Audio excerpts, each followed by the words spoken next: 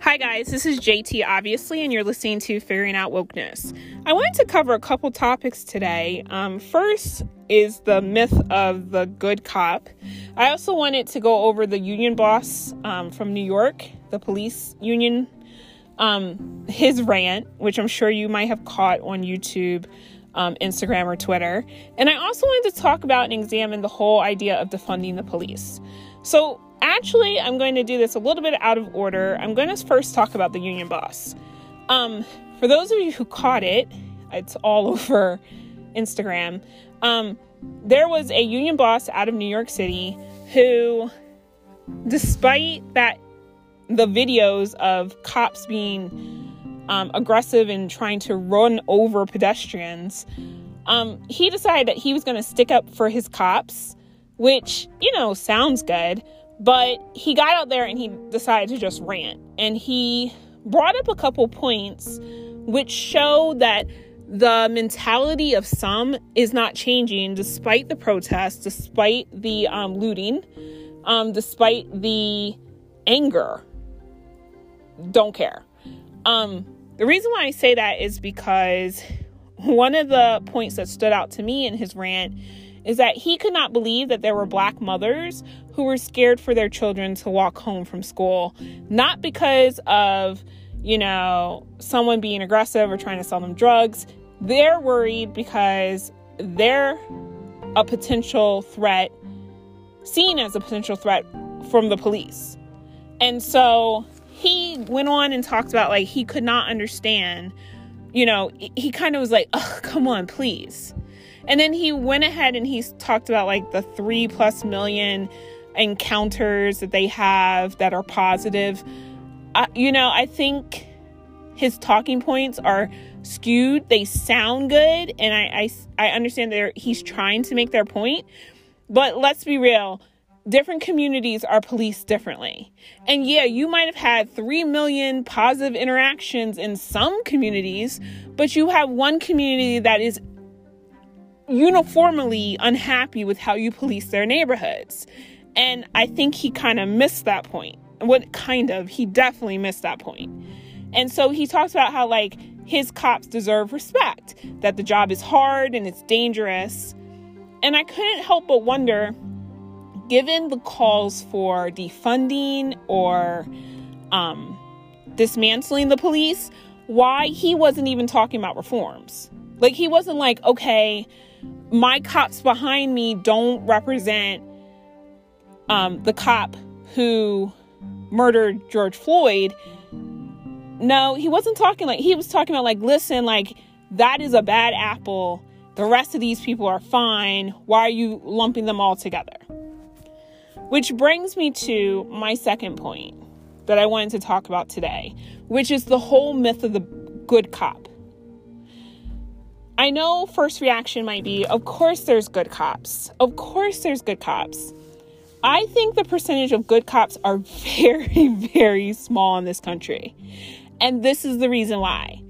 Even if you're not the cop that puts the knee on the neck, you're the cop that watches.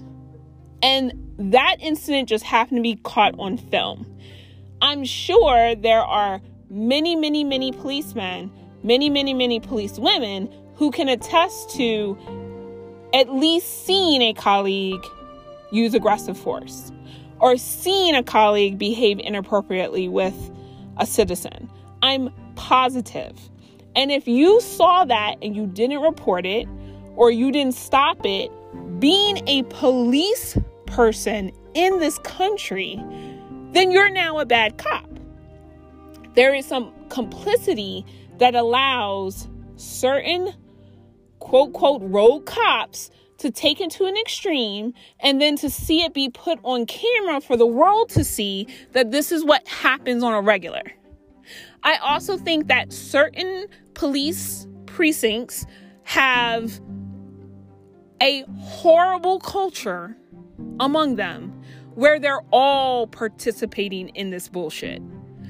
I don't think you have no precinct where everyone's hands are clean except for maybe one or two and they're just not saying anything about those one or two. No, I think the the problem is more pervasive. Otherwise, we would not have all the video compilations of police brutality against not just blacks, but also white protesters. They could not keep it together, the police that is, for even the week of the protests. You would have thought, given the scrutiny that they're under, that they would be able to rein it in if the situation wasn't out of control.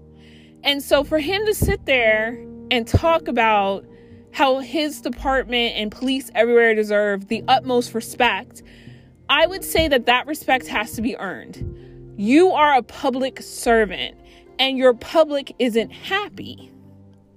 That also brings me to the whole idea of defunding. Again, with the whole rant that he gave, very few things, being a police union representative, the head, you would have thought he would have been talking about, like, listen, we're going to reform in this way and this way. We're going to ask our members to do this and this. We're supportive of maybe anonymous, which I'm sure they have, so I'll take that back. Let's be real. There are calls for defunding the police because former reforms have not worked. They've done bias training. We still have people beating ass in the street. They've done cultural awareness. Still can't get past those racist roots. So people are kind of tired of hearing, oh, we're going to do reforms, because reforms aren't working. And very few reforms that have been in the past what am I talking about? Very few. No reforms in the past have brought accountability for when ultimately one of your police officers commit a crime. That's not happening. And so I've also been paying attention to the whole idea of defunding the police. And let me say that I actually agreed with defunding the police, but not with how it's being talked about. I think the fact that it's being reduced to one word, defund, and that it's not being coupled with the principle of defund and reinvest. That's the two things that are being talked about. Defund and reinvest. And when you reinvest, those communities are saying, like, look, there are black communities all across the country that the population has gone up, but yet public funds have only gone up. That public funding that they pay taxes for has only gone towards the police department.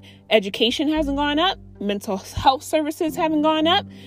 Social services haven't gone up. But the police always in that community end up getting their money. And that's why there's cries for defundment. However, I think they have to be very careful, the activists, by saying, yes, it's defunding and reinvestment.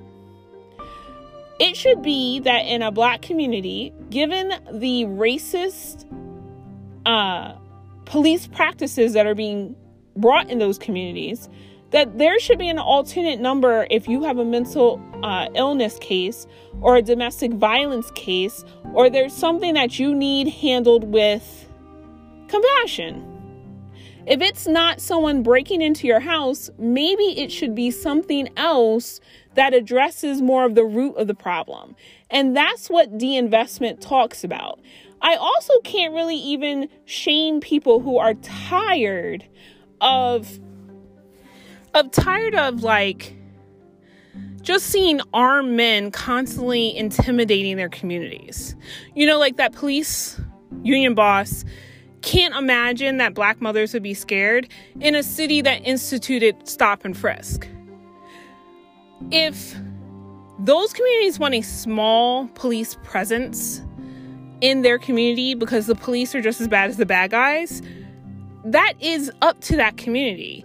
And yet I hear people, and I hate to say it, it's not typically people of color, who are like, defunding the police, I need them. Look, if you want community input into how they're policed, that has to put everything on the table. The other thing too is that I do believe that we're at a point where defunding, just even if you're just saying like, look, defund the police, is on the table because people are so tired of milquetoast ideas and milquetoast solutions that are not bringing about change. I am, again, concerned that they went with one word instead of two, because I believe if you explain to the whitest of white person who has even a shred of empathy for the situation, and you say like, listen, our community has gotten no social services, no mental health care, no education investment, no after school program, but guess what we got? Extra cops. That can't work. It isn't working. We want their budgets cut in half. I know that there's going to be a backlash because that means there's some people who are going to lose their jobs. Guess what? There's probably some people in many, many police departments who need to lose their job. I'm sorry. No other industry works like this. You could not be a teacher, hit a kid, and keep your job. You couldn't. You couldn't. And you couldn't go, well, that student was a threat to me. No one's going to let you keep your position. They would immediately fire you. I've seen it. I've heard it. And if you're a teacher who hit a kid and covered it up, you would be fired too. And yet the same kind of respect for the people who you are serving is not extended to law enforcement. That has to be questioned. And that's what people are questioning, whether or not police forces, period, can come far enough to actually be partners in solving this problem. I think the consensus of many communities is no. And that union boss going off on his rant in the way that he did confirms that they're correct. So I believe right now is a time for everyone to understand that radical change is going to be necessary in order to solve this problem. And it might be defund and reinvest. It might be proposals like the Zero Project. Take your pick. I don't believe one solution fits for every jurisdiction and every precinct around the country. But when New York union bosses get up and don't seem to understand, as big as that union force is in New York City, when that boss doesn't really understand, then we have a problem with letting police unions and police personnel be part of the solution. It may be time that their bosses, which is government, is part of the solution, which is why I do give it up to the Minneapolis City Council that 9 of their members were strong enough to form a supermajority and say, listen, we're going to dismantle the police. This is where George Floyd was killed by this police department that, yes, has many, many problematic racist roots and many, many systematic injustices involved. We have a culture that obviously lets people have 16, 17 violations, complaints, and that they're still on the force, whether they're reprimanded or disciplined or not. They said enough's enough. And I was disappointed that the mayor of Minneapolis came to a Black Lives Matter and didn't have a clear agenda for the people he was coming to speak to. He was coming to apologize. Apologies don't get it done. Appreciate it, but what else? And I have to give it up to them that I was glad to see them boo his ass off, because you should have came with, okay, no, I'm not for defunding the police, but this, I got a 20 plus point plan of what we're going to do. And maybe that does include defunding a little bit. Maybe that does mean diverting some funds, but he just had no answers. And again, these are your constituents that you want to vote in. You know you're coming to a rally and you don't have the solutions in your hand, in your back pocket. You just come with an apology. Nobody wants to hear that. Like, we're past that point. That we want to make sure, and that community I know for sure wants to make sure, that another George Floyd doesn't happen. And another George Floyd doesn't happen with your apology. So I've been kind of absorbing everything that's been going on and seeing how the pieces fit together. What's going to happen next? Who knows? I know that even the Minneapolis 9 who who are on the city council, they admitted that they're still working out the details of what this will mean. So I encourage those activists and protesters and those members of that community to continue to pressure your elected officials. It's one of the reasons why local voting, like when you vote and you know who you're voting for locally, it matters so much. I know there's a lot of attention put on, the presidential or the Senate races or even the House races, but who's on your city council? Who's your mayor? Who actually deals with the funding is also equally important. For you guys who are listening, I thank you so much. Appreciate your time as always. Please hit me up at JT Obviously on Twitter. Let me know what you think about the episode. Let me know what your thoughts are. Are there any initiatives that you wish were put in place? If you're not for defunding the police, what do you think is the remedy? I'd love to hear all points of view. Until next time, appreciate you.